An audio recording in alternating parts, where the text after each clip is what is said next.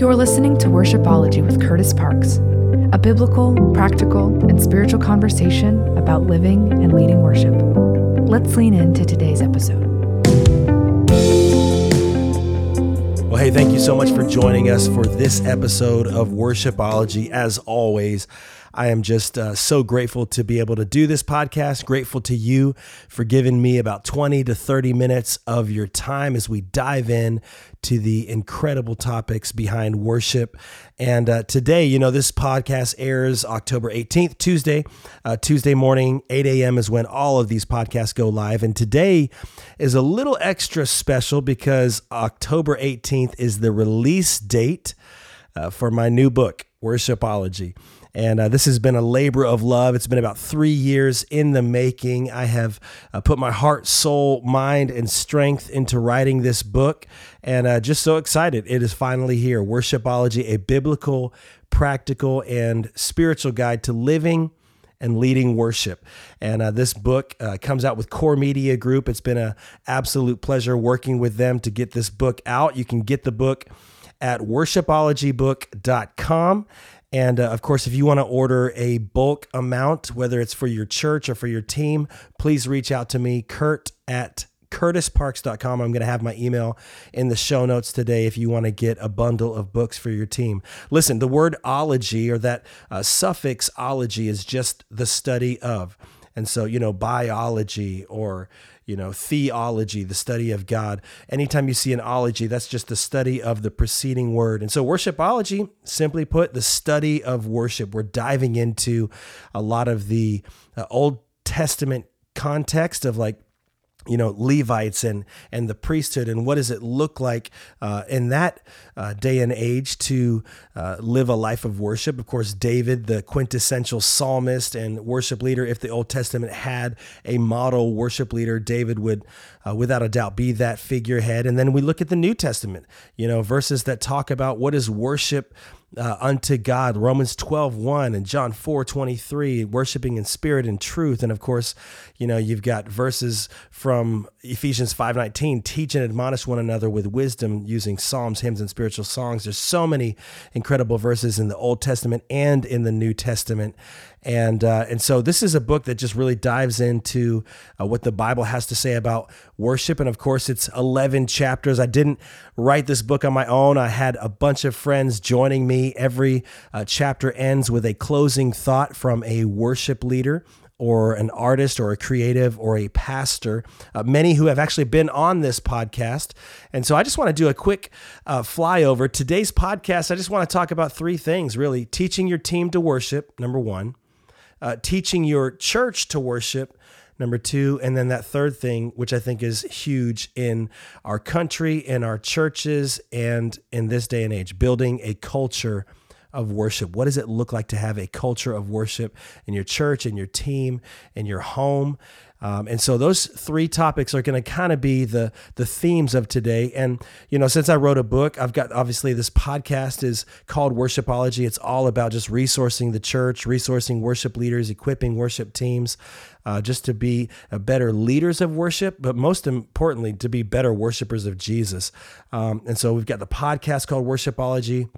You guys may have heard a couple weeks ago, I announced the Worshipology community. We're going to put a link to that in the show notes as well. And this is just an online community designed for worship leaders to, be a part of something deeper than just, Facebook or something else that you might get out there. It's really just a community, a place where we can share ideas, encourage one another, spur each other on to good deeds.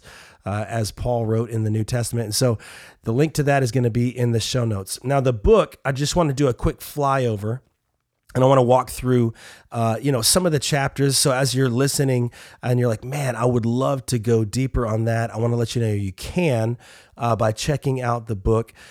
It was pretty wild writing this book. Now, for those who are interested in writing books, and I know I've talked to many of you, you've emailed, you've, sent messages in just about your passions and your dreams. And some of you are writing blogs. Others are actually in the process of writing books and writing songs and just creating resources. Man, I think that's amazing.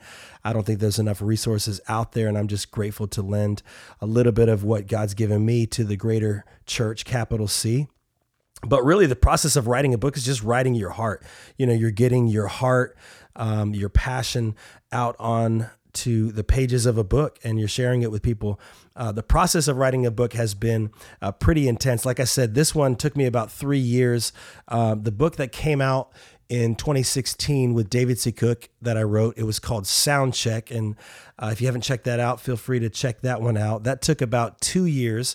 And really, that first book, I was just taking a ton of blog ideas, and I just kind of wrangled them together, and I saw a common thread through all of these blogs that I was writing for about 2 years. And the common threads were authenticity, purpose, and excellence. And discovering that common thread was probably the first step into crafting it into a book. Because if you're going to write a book on worship, my goodness, there are so many different routes to take. And, this weekend, I'm actually preaching a message on worship at my home church, Destination Church, which is just in that Richmond, Virginia area where we call home. And so, even as I'm preaching on worship, man, there's just so many things that I would love to share. But I've got 30 to 40 minutes on a Sunday to share. And so you really have to edit and condense and make it palatable and accessible to all people. So just like writing a message or writing a song, songwriting, for all the songwriters out there, you probably know what I'm talking about. Like, you want to write about God's grace, His mercy, His love, His hope, His peace. And then you realize, wow, there are so many topics in this song that I'm writing that you don't really know what it's about. And so I think one of the hardest parts about songwriting, preaching, and writing a book is simply editing. Editing is where you just kind of take it all down. What needs to be in here? What is it really that I want to streamline, focus on? And then you just put all your energy into that. And so with this book, it's kind of really in that textbook idea where Soundcheck, my book 6 years ago, was more kind of testimony based. If it had a subtitle, I would have probably called it Moving from Pride to Praise. And in that book, I really share a lot about my journey from American Idol to really laying down the dreams to make my name famous to making God's name famous. So that book is really testimony based. Worshipology, the new book, is, I would say, more textbook based, where it's like really designed to help people learn and go through and ask and answer those questions. Are we leading worship in a biblical way? Are we, honoring God with what our Sunday mornings may look like? And then, of course, we just talk about a bunch of things. So some of these chapters, I open up sharing about my Genesis moment. And you probably noticed that as you listen to this podcast. I think we're about 21, 22 episodes in. And I usually just start off asking the other person that I'm interviewing, hey, how did you get started in worship and in music? And I think it's just so important to know your Genesis moment. Like, you got to know your why and your when behind what you're doing. And so I just kind of share a little bit about my Genesis moment, have some fun with that. I started leading worship when I was about 13 years old, had no idea what I was doing. My dad planted a church in Roanoke, Virginia. And I learned under this guy, Scott Ormsby. He picked up an acoustic guitar and he was a phenomenal songwriter. And I just kind of hung out with him and learned, how to lead from an instrument. I learned how, to dive into scripture and to match, story with song and really to pastor people through those early moments. And as a teenager, my dad gave me a lot of grace, I think, and I'm sure there were so many mistakes and I'm still learning today, but man, it's so important to know your Genesis moment. So that's kind of how the book opens. Then chapter 1 is called Worship Teachers. And this really leans into that Colossians 3:16, and that says, let the message of Christ dwell among you richly as you teach and admonish one another with all wisdom through psalms, hymns, and songs from the Spirit, singing to God with gratitude in your hearts. Why I love that verse and why this chapter was written was really about that first part. Let the message of Christ dwell among you richly. And when that happens, you got the ability to teach and admonish one another. And for those who are leading worship, our context is songs of the Spirit, it's psalms and hymns. And so using those as teaching opportunities. So the first chapter is called Worship Teachers, and the closing thought is by a good friend of mine, David Santasteven. And for all you worship podcast junkies out there, you may recognize that name. He does the Beyond Sunday podcast. And man, it's probably my favorite worship podcast out there. And if you haven't checked it out, you need to check that out. He's interviewing worship leaders and songwriters, artists, and pastors all the time, and getting some incredible guests on there. And so that's chapter 1, worship teachers. And then chapter 2 is worship playbook.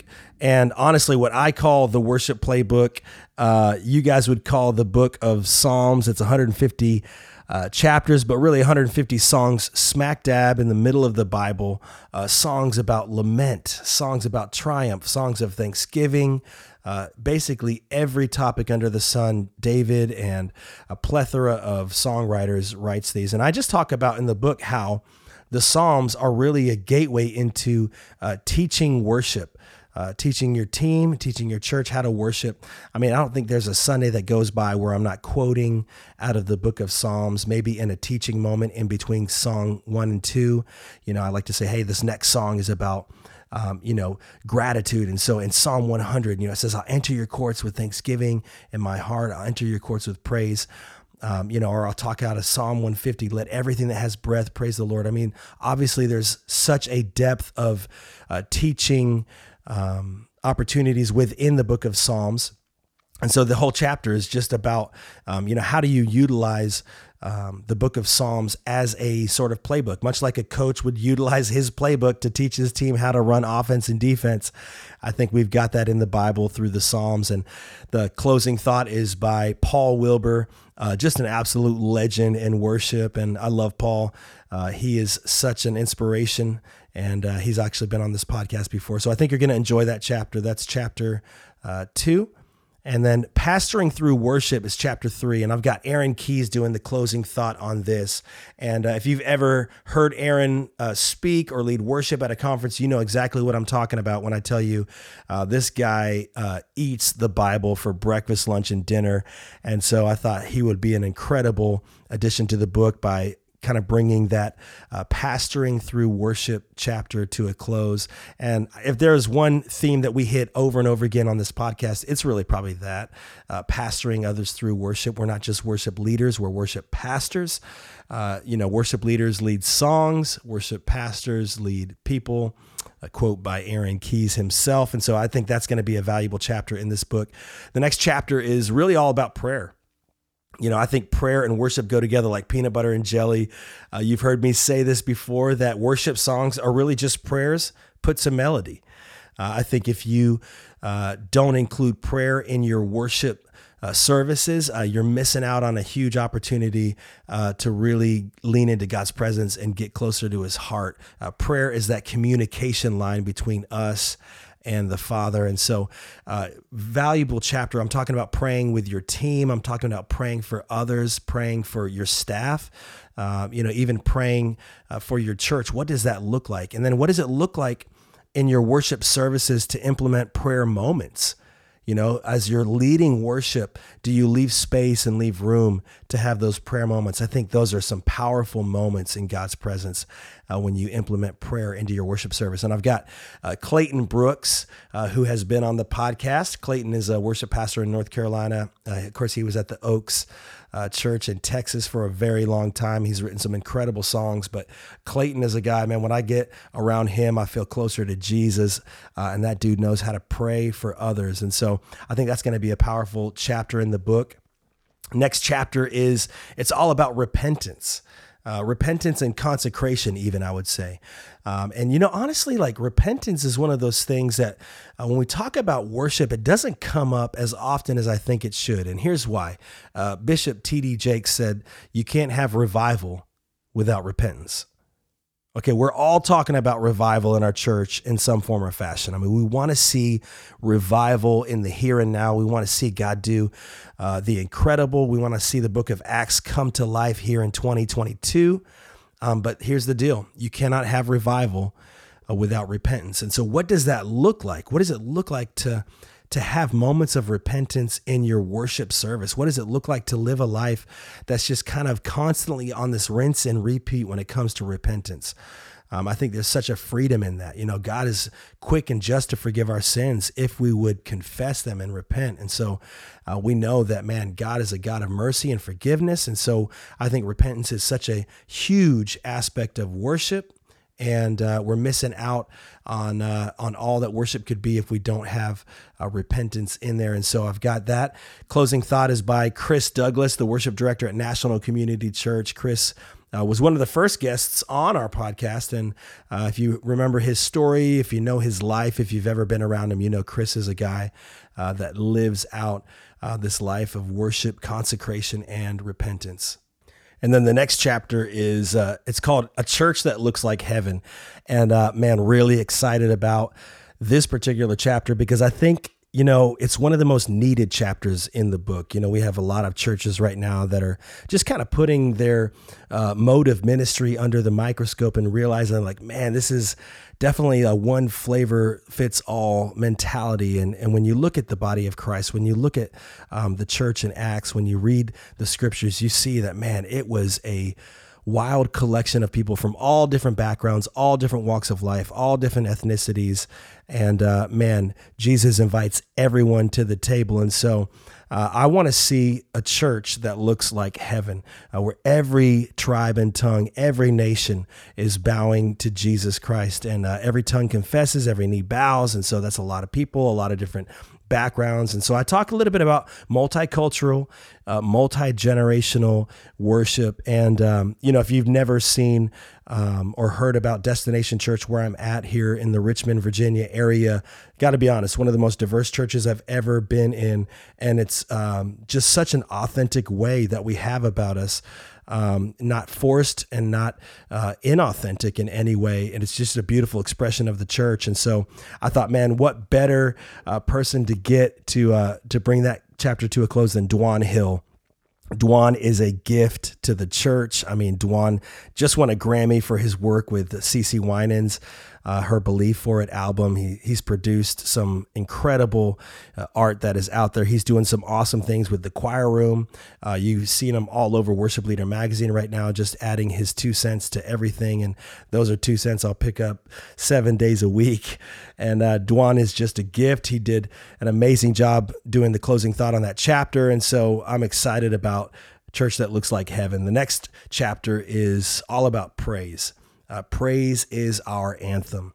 And this is a fun chapter because, you know, we talk about praise and worship. And I don't think a lot of people realize there is a difference between praise and worship. And I'm not going to dive into that right now. I dive into that through the book. So if you're interested, check that out. But really just what is praise? I talk about the 7 different Hebrew words for praise as we see them in scripture. I talk about, you know, different instances of praise for different moments in your life. Your response being praise. I think praise needs to be our first response and not our last resort. I talk about some moments of victory through scripture, specifically through the lens of praise. And then one of my favorite people on the planet, Jamia Wingard, she is a songwriter and artist. She was one of our worship leaders at Bridges Nashville. I think now she's at Zeal Church in Nashville. But Jamia is just such an inspirational worship, and that woman knows how to praise. And so she writes the closing thought for that chapter. Next chapter is all about authenticity. And I think if there's one thing that I love to talk on, probably like my life's stamp, it's really just talking about authenticity, because it's something that I've wrestled with most of my adult life. You know, I don't want to be fake. I don't want to be phony. I want to be the real deal. But oftentimes, you know, pride and humility are just at this constant battle just to let you in to my world a little bit.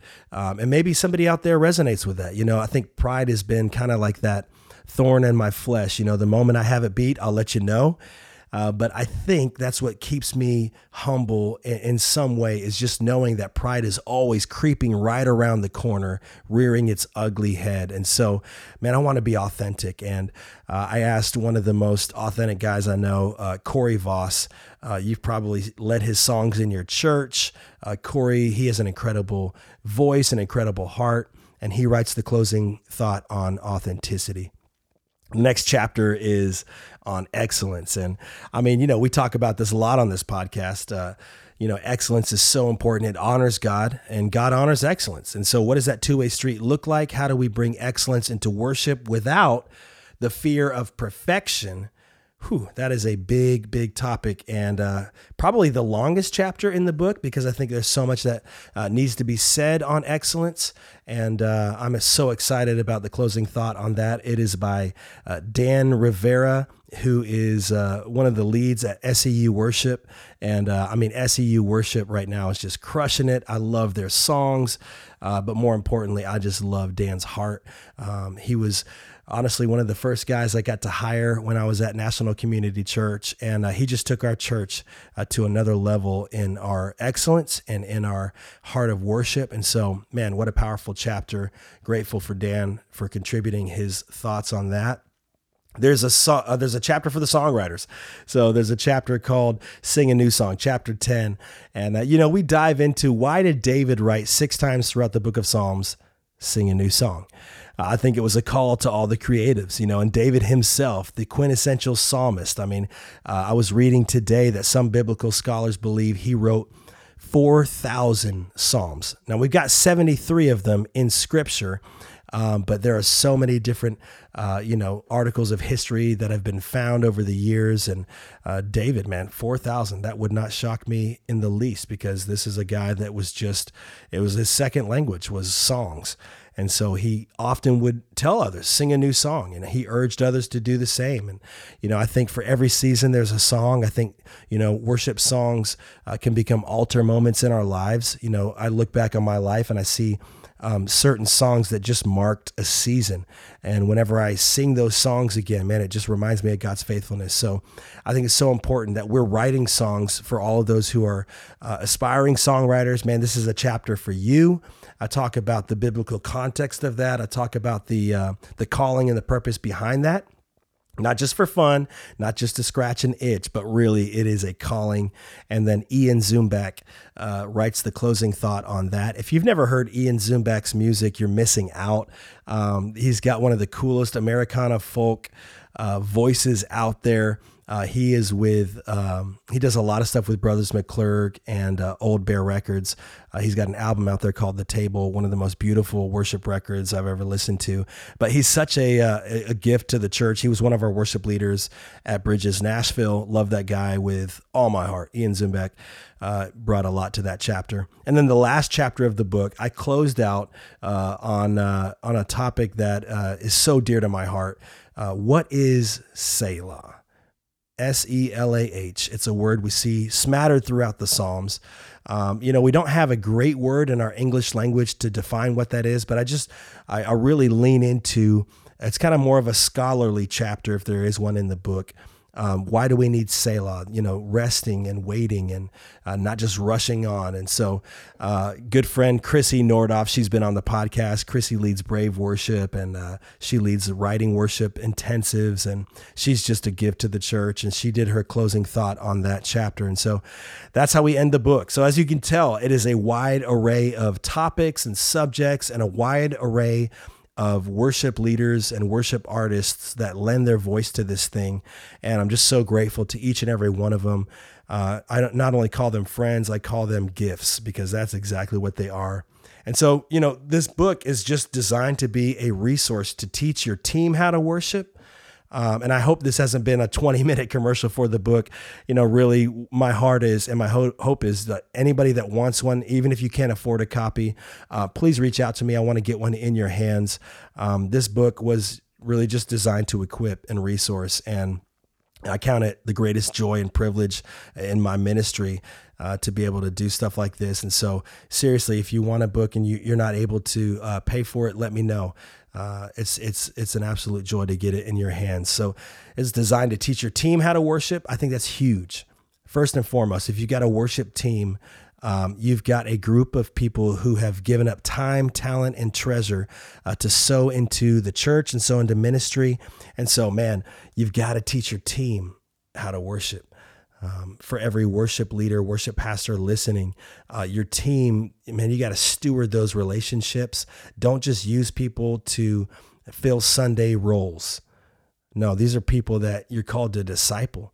You're called to do this life with. You're called to journey alongside of. And so teaching them how to worship, man, you do that by example. You do that through just your heart and your life lived out. And I think this book can actually be a really good gathering point, maybe in your times of devotion on Sundays or during rehearsals, or if you have team night. And I love team night. This is a night of the month where we all get together. The way it goes for us at Destination Church, our team night, we get together, we share a meal. We have a time of worship together, usually stripped down acoustic. That way we don't have to get, production team involved and media and all that stuff. We can just keep it super low key and casual. But it gives our team a chance to worship together. And then I'll share a quick, 15, 20 minute message to just kind of rally the troops, usually something out of, just whatever that week has been. Whatever God's been speaking to my heart. Could be something out of scripture, could be something in my daily life. It could be a song that we're working on. But, team night is such a valuable way to teach your team to worship, to grow the community aspect in your team. And so teach your team how to worship. Such a huge thing, because you guys are the ones that are leading worship in your church. And so if you don't know how to worship, how can you expect others to worship with you? And so that's the second thing, teaching your church how to worship. Man, I've just been living in 1 Corinthians 14:26. It says, "What then shall we say, brothers and sisters? When you come together, each of you has a hymn or a word of instruction, a revelation, a tongue, or an interpretation. Everything must be done so that the church may be built up." And so I love that it says when we come together, it's not just one person doing one thing. No, man, there's a hymn, there's a word of instruction, a revelation, a tongue, an interpretation. And man, I tell you what, we've got to teach our church how to worship. And so if you've got that word of instruction, you can combine that with the hymn, and then that's a double dose right there. I mean, teaching your church how to worship, and I've talked through this podcast many times about, finding those moments in a worship service where you can naturally do that. Especially the posture of worship. Now, this is huge because, I think so many times we just expect people to raise their hands in worship, but so many people are like, why am I doing this? Like, why am I raising my hand? Or why is everybody's eyes closed? Or why is like this song loud and this song quiet? Or somebody may be walking into church and just say, why are we doing music? And we've got to expect people in our church that have no idea or no concept or context for what's happening. Because many weekends, that's exactly who is in our seats. And so you've got to teach your church how to worship. Find those moments where you can just share a psalm that talks about, and of course, raising your hands in church is probably one of the most foreign concepts to newcomers. And so, finding where it talks about that in scripture. I love Psalm 63, verse 4. I love 1 Timothy 2:8. It talks about lifting up holy hands. I love Psalm 47, verse 1. I think it is. It says, "Clap your hands, O you nations, shout to God with cries of joy." We've got to find ways of teaching our church how to worship, coming out of the book of Psalms, coming out of all of scripture. And I think that's such a valuable way that, especially for the newcomers, to learn how to worship is when you just rally behind the word of God. And so teaching your church how to worship. And then the third thing that I want to hit that I think this book could be a resource for is building that culture of worship. Does your church have a culture of worship? And here's what I mean by that. Is worship just looked at as a set of 3 or 4 songs to get to the message? Is it just a warm up for church? Like, do half of your people come in during song 2? Okay. That just, to me, it communicates there's not really a culture of worship here. And I think it kind of centers around one word: expectation. Expectation. So, I think part of our role as worship leaders is to put a magnifying glass on the character of God and to show people, man, like God is worthy of our praise. He has been good. He has been faithful in your life. So, man, let's come together to worship God. Let's lift up a song. Let's lift up a shout of praise. And when the expectation is there that God is going to move, that God does, in fact, Psalm 22, verse 3, inhabits the praises of his people, that when we worship God, the presence of God is so tangible. The presence of God is here, that as we worship, I love the Message version of Psalm 100. It says something like, sing your way into his presence. Man, like that is so, so powerful. So there's something obviously correlated between singing and worship and God's presence. And there needs to be an expectation behind that. If people don't understand, like, man, I heard a pastor once say in a conference that God's only limitation is your expectation. So if you come to church and you're like, yeah, let's just get these 3 songs and this message over with. I got to get home for the football game, or, I've got stuff to do later today. Man, your level of expectation is so low. Hey, guess what? You're probably not going to get a whole lot out of the message. Worship may not be a groundbreaking moment for you, but if you come in and you're just desperate for the presence of God, you come in to a service, and it's not saying that anything is special or unique about the building, but there is something special and unique about the gathering. Okay. I mean, and this could go off in a whole nother tangent. Just what is the church and why do we need to gather together? But there's something powerful about being in community with others. It talks about in 1 Peter that we are a royal priesthood. And when we all come together, man, that's that holy nation, that the chosen people, to declare the praises of him who called us out of darkness and into his wonderful light. And when you have that expectation that, man, we're going to lift up a song of praise, we're going to worship God for who he is and for what he's done. And you've got, dozens or hundreds or even thousands of people singing together.